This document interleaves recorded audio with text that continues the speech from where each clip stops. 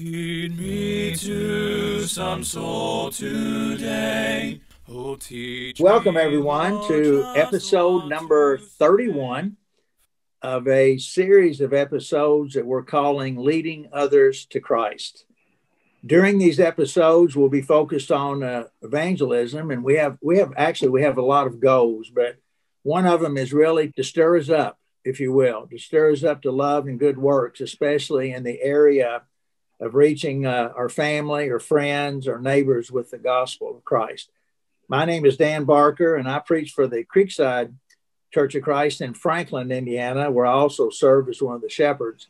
For those of you that don't know, Franklin is about 20 miles south of downtown Indianapolis, Indiana. Those of you that know me know that I'm passionate about our subject today. I'm passionate about evangelism, and I have been ever since I learned the truth and obeyed the gospel when I was 21 years old in Owensboro, Kentucky. And ever since then, I've always been striving. I read a lot. I've always been striving to teach others. I'm going to use some Bible phrases here: to teach others, to sow the seed, to be a fisher of men and women, of course, to make disciples, to persuade men and women, and to teach others to teach. If there's anything that, because I taught for so long, if there's anything that I see myself as a teacher. And I've been quoting this every time. Remember what Paul said to Timothy in 2 Timothy 2:2. And the things that you've heard from me among many witnesses, commit these to faithful men, obviously men and women, who will be able to teach others also. And later on in that chapter, Paul uses the language in talking about how we are to be useful for the master, prepared for every good work. So I came up with this idea of identify those Christians, men and women, those fellow workers who are doing this in their community, who are reaching and leading others to Christ. And once we identify them, to interview them. And we want to learn more about them, who they are, why they are doing what they're doing, how they're doing their things, and where they're currently working. That's a little quick backdrop on these episodes. And we are so excited that so many of you are listening, and we've got a lot of people. We've got several in foreign countries that are listening to these podcasts, and that's exciting. But what we're really excited about today is we have someone with us that we're going to learn a lot from. So as I always do too, get out your pad and pen and be ready to take notes. But we have with us today Max Dawson. Welcome, Max. Well, it's good to be with you today, Dan. Good, and we're good to have you with us. Just a little, Max is going to do his little short bio in a minute, but Max works with the Dallin Road Church of Christ in Beaumont, Texas, where he serves is one of the shepherds and also one of the preachers there. And in fact, I think you told me that you've been there 42 years. That's right, 42 years, and I have served as an elder for 34 years. Wow, that's really good. Well, welcome, and I've been looking forward to talking to you. And because I've had several people, I always ask everybody, well, who do I need to talk to out there that's involved in this work? And your name has come up several times, so we appreciate it. What we always do, Max, to get going is I call it the elevator pitch or the short bio. Those that don't know who Max Dawson is, tell us just quickly where you were born, how you learned the truth, and how you ended up in Beaumont, Texas. Well, I was born and raised in Indianapolis, Indiana. After I got out of the Air Force, I got a job working for the Chevrolet commercial body plant in Indy. And a coworker there taught me the truth. Jerry Hall taught my wife and I the truth. And I started, that was April of 1969 that we obeyed the gospel. And I began to do some fill-in preaching about a year later, and wound up after about 6 months of fill-in preaching. I decided that's what I wanted to do with my life, not fill-in preaching, but to spread the gospel. And so ended my time with Chevrolet and preached for 3 years in Noblesville, Indiana, which is a suburb of Indy. Then I was 5 years up at Kokomo, Indiana, And then in 1978, a brother at the Kokomo church said, "Hey, there's a church in Texas that's looking for a preacher. Why don't you talk to them?" I was ready to leave Kokomo. I felt like I'd done my work there. And so one thing led to another. I made connection with the brethren here in Beaumont, and we have been here now for 42 years, moved here in July of 1978. Well, that's great. You know, I told you on the interview, I have several questions that I ask, and I'm going to jump right in before I forget. Jerry Hall. Now, all right, co-worker at the Chevy plant, you said, that taught you and your wife the truth. How incredible is that, or how blessed were both of you that he understood his role and that he reached out to both of you? You know, Jerry, working there in the plant, Jerry was talking to people every day. He was never the pushy, aggressive type that was overbearing, but he would just say, you know, here's a verse for you to look at. In fact, that's how he actually got me interested. I was attending a Baptist church at the time, and Jerry would ask me, well, what do you guys believe about this or that? And I'd tell him, and he'd say, you know, here are two verses. Take these home and look at them tonight. We'll talk about them tomorrow. And that was almost an everyday occurrence. And after a while, I began to see that what the Bible said was very different than what I was learning in the Baptist church when it came to salvation, when it came to the issue of once saved, always saved, what I'd learned at the Baptist church, issues regarding the Lord's Supper, nature of the church itself. But Jerry was low-key, persistent, day after day, and eventually Lee and I both obeyed the gospel.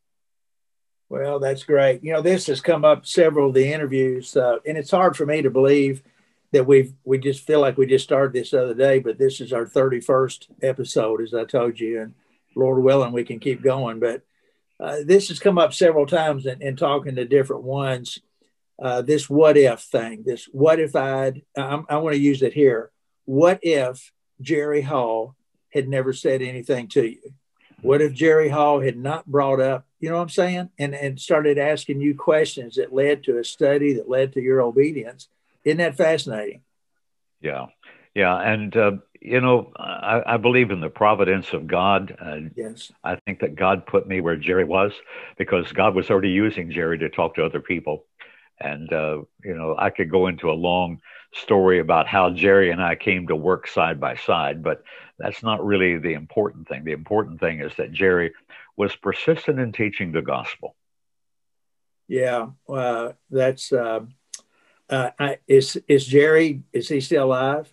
Yes, he's out in Colorado now. He's in very, very poor health, but I still have so much respect for him and his wife, Linda. Well, when I hear stories like this, because I didn't grow up in the church either. I grew up in the Baptist church, but I always try to remind people, I'm sure you've stayed in touch with him, but give him a call if you haven't in a while, or send him a card and say, hey, brother, thank you so much. You know, just really appreciate, you know, what you did then. You know, tell us just real quick here, tell us a little bit about the people that don't know anything about Dowling Road. How big is the group, or elders, deacons? Tell us a little bit about the group.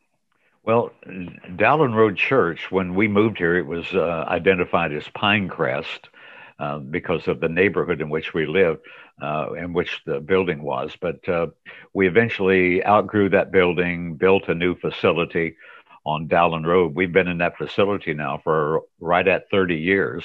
The church has experienced a good deal of growth over the years. When we moved here, we had about 130 people, something like that.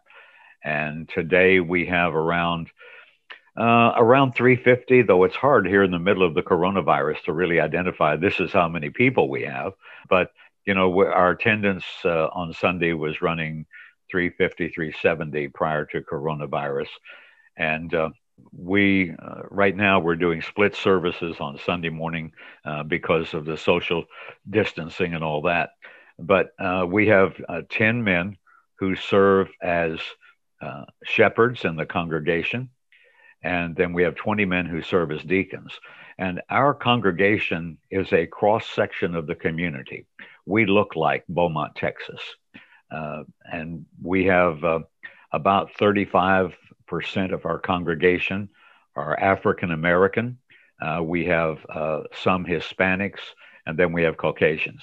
So we've got a good mix of people in our congregation, and we get along very well together. The church has progressed even through the coronavirus. We've had some conversions, but we have always been, always aggressive in evangelism.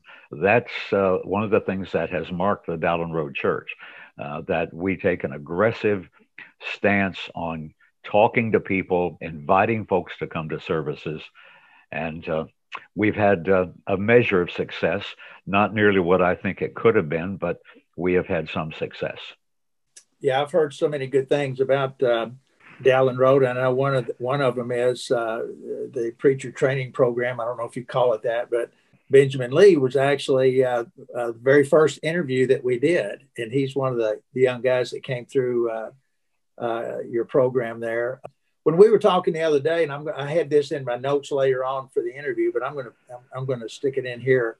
You made the comment about the group is that the one thing about Dowlen Road is it's the DNA, or it's in the DNA, or it's the culture that the group is involved in evangelism. You just said that. So explain, I think I know what you mean by that, but maybe somebody doesn't understand. What do you mean when you say it's in the DNA and the culture? Well, it's part of our makeup. It is what we are. We are teachers. I hate to use the word evangelist of everybody, but everybody seems to have an evangelistic flair. It's just what we think about. It's what we talk about. And we don't look at this as some kind of a burden. You know, the Jehovah's Witnesses, they require that their people spend so many hours every week doing, quote, their form of evangelism, unquote. And that becomes a burden. They become a slave to that. Our people aren't like that. Our people simply want to share the love of Jesus with people in our community. And so our folks are always talking to others. And we have first-time visitors, and especially before coronavirus, though we're getting some now, but we have first-time visitors almost every week because people are inviting friends and neighbors, inviting people they don't know. And one of the things that we've done, Dan, is we put together a little simple card that on one side has information about the church, but on the back side, it says, if you are ever looking for a church, and then we have like 5 or 6 bullet points where people really respect the Bible, where kids are learning the Bible, where people love one another, et cetera, I recommend the Dowlen Road Church of Christ. So if you're ever looking for a church that has these qualities, I recommend the Dowlen Road Church. And we have literally distributed thousands of those in our community. We had a lady show up one time from Walmart. She showed up on a Sunday morning and said, 3 people came through my line yesterday at Walmart and they gave me this little card. And I figured I needed to come to Dowlen Road just to see what it was all about. But the idea of inviting people, invitations are critical. And listen, that's something that almost anyone can do. If you are out, and of course, I realize we've got all these restrictions right now, but that'll soon be over. Right. But if you're out in the community at all, talking to other people, no matter who it is, whether it's at the post office, at the restaurant, or at Walmart, you give them a card, you invite them to come. And it's pretty simple. When I teach people on this, I sometimes even step down from the pulpit. I said, let me show you how easy it is to give a card to someone. And I'll pull a card out of my pocket and just walk up to someone in the pew and say, my name is Max. I worship at Dowlen Road. Love to have you come visit, and give them a card. 2 or 3 simple sentences. That's it. And our people do that. As I said, we have distributed thousands of these. And our contacts, we've made a number of contacts. Our converts are coming from simple invitations. Well, it is simple, but people have to be taught that, right? And like you say, you can teach somebody that if you call it a script, what you just said there, you can teach somebody, memorize that in just a minute and hand the card. I've tried to keep all of these as positive as I can, Max, but some of the stats that I've seen over the years, and you've been around a little bit like I have, thinking about our age. But one thing that I've seen, I have an article that was printed. It was an article that the Associated Press, that printed it. And it was actually when I didn't see it or don't remember seeing it when I was 14 years old in Owensboro, Kentucky, but it was in the Messenger and Enquirer. And the title on this article, it was put up by the Associated Press, said that the Church of Christ is the fastest growing church in America. And that would have been, let's see, it would have been in 60, I guess, late 50s, 1960, something like that. And I remember when somebody showed that to me, number one, I was shocked because the article was published on April the 30th, which was my birthday. But just to see the title of that article, and you look at us today, and the church is not growing. We are not the fastest growing. Christians are leaving the church, and churches are closing their doors.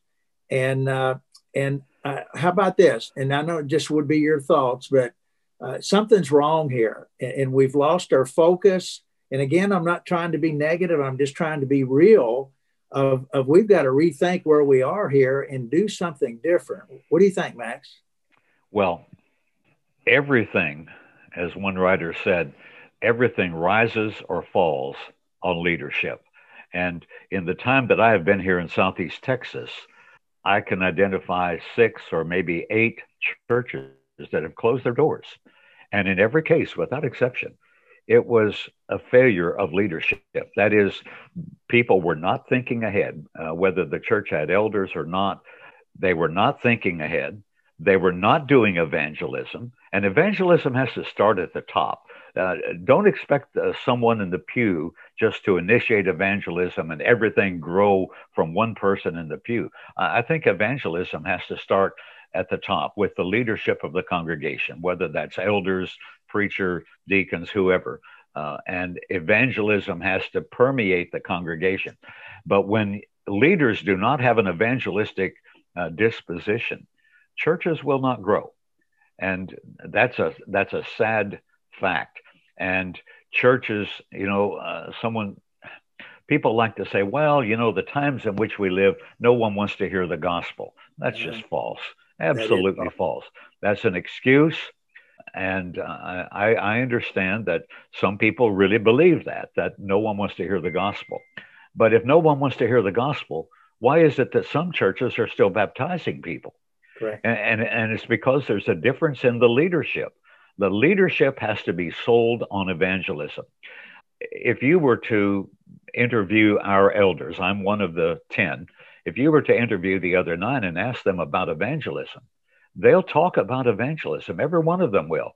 And they'll tell you and if you ask them, what have you done in evangelism? They'll tell you what they've done. And because they are evangelistic in their outlook. And so that's the culture that our leadership has established in the congregation.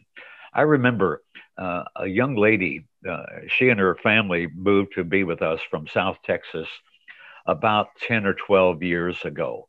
And Brother David Banning was working with us at the time. And David and I were the 2 preachers. And after they'd been here for about 6 months, his sister came up to me and said, what is this? You guys, every 3 or 4 weeks, you're presenting a lesson on how to convert people and about evangelism. Why are you doing that? Well, that's our work.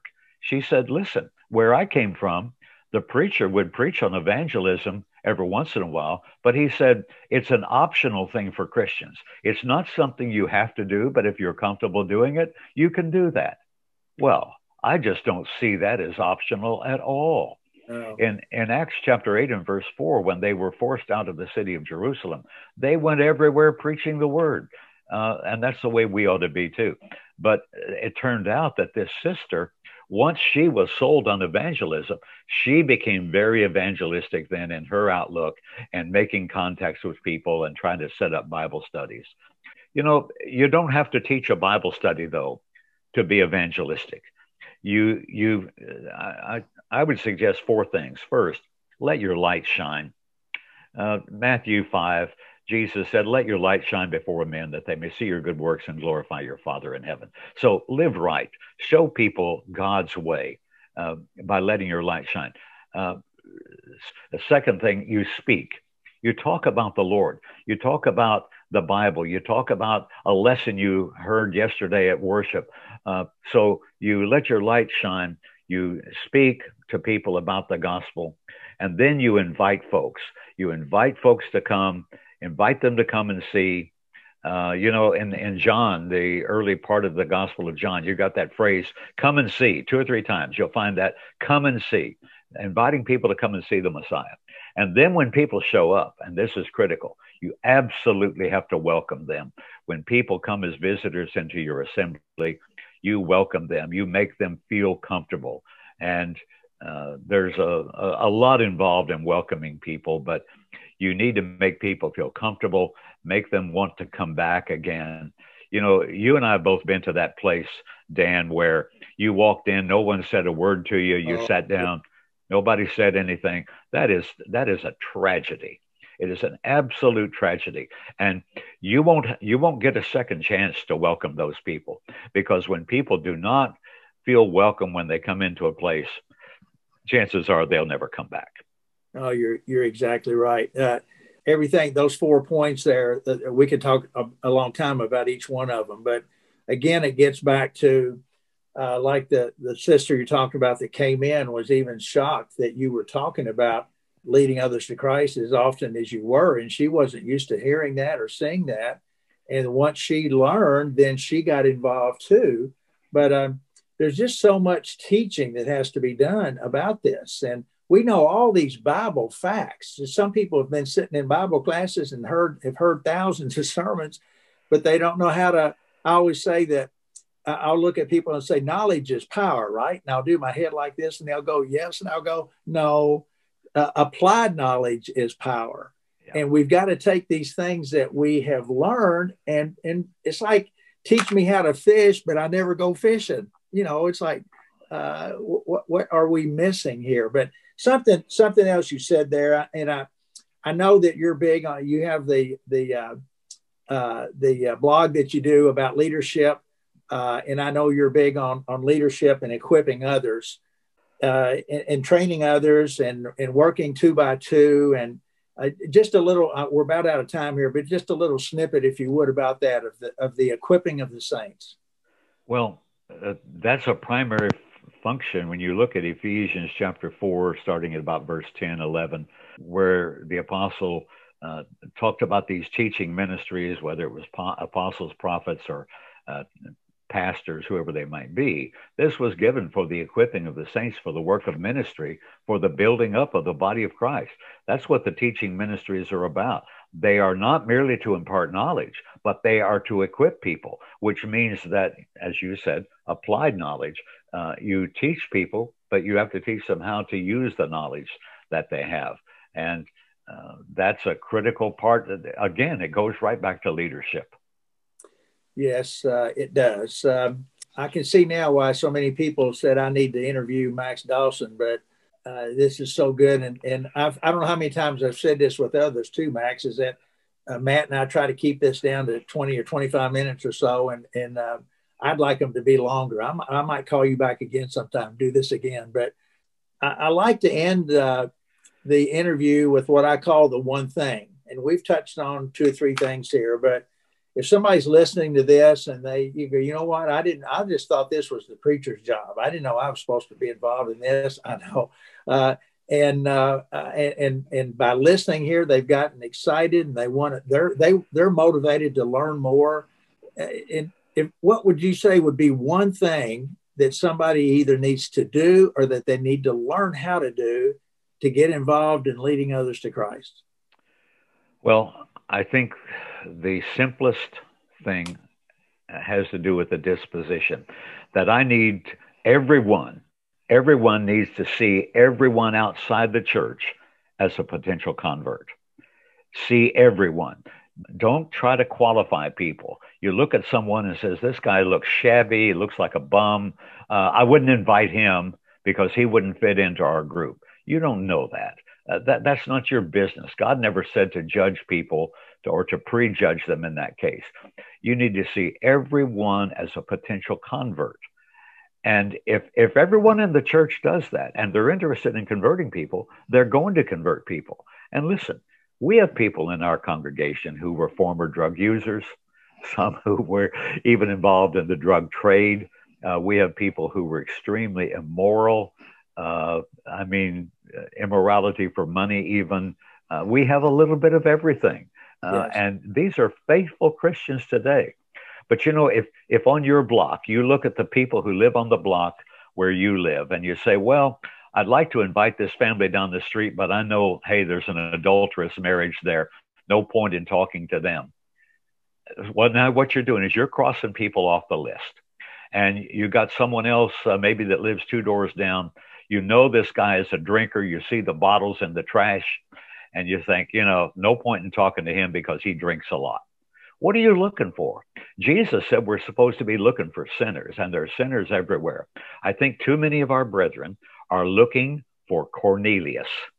Here's someone who's already a devout man, just needs a little bit of teaching, and he'll be. Listen, Cornelius was converted hundreds of years ago. Go on to someone else. Our world is full of sinners, and they need to be converted. You need to see everyone as a potential convert. Wow, that's so powerful and so true. Yeah, open our eyes. And Jesus said, look out there and look at the harvest and pray for workers, right? He said to pray that the Lord would that we would have workers, and we need to do that as well. Dan, you mentioned open your eyes. We have one of our elders, Brother Wesley Pollard, says you need to do 3 things. 1, you need to open your eyes to see. You need to open your Bible to learn. And 3, you need to open your mouth to speak to people. Open your eyes, open your Bible, and open your mouth. And, that's what he does.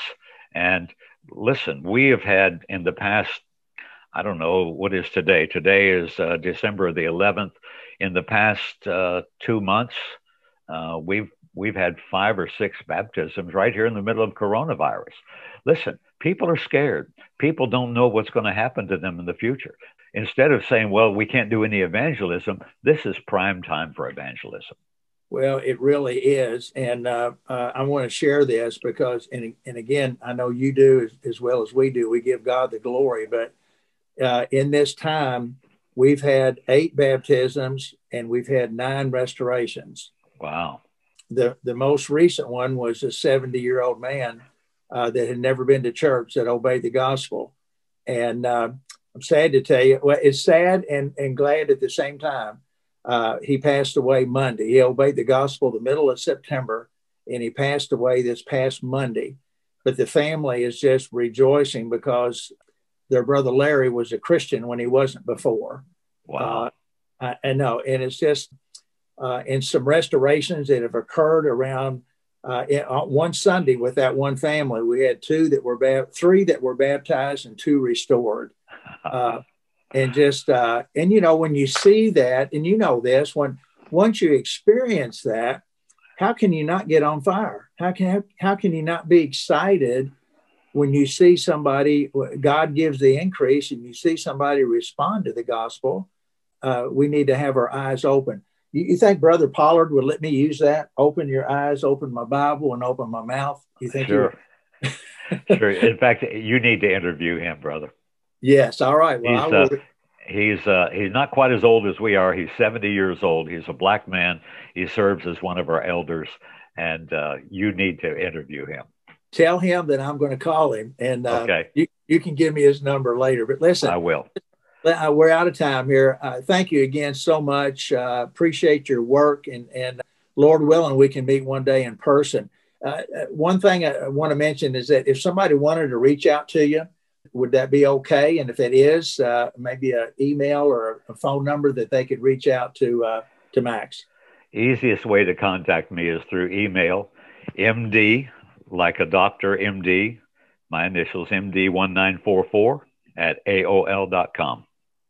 All right. Wonderful. Listen, thank you so much for taking the time this morning to do this. And we look forward to talking to you in the future.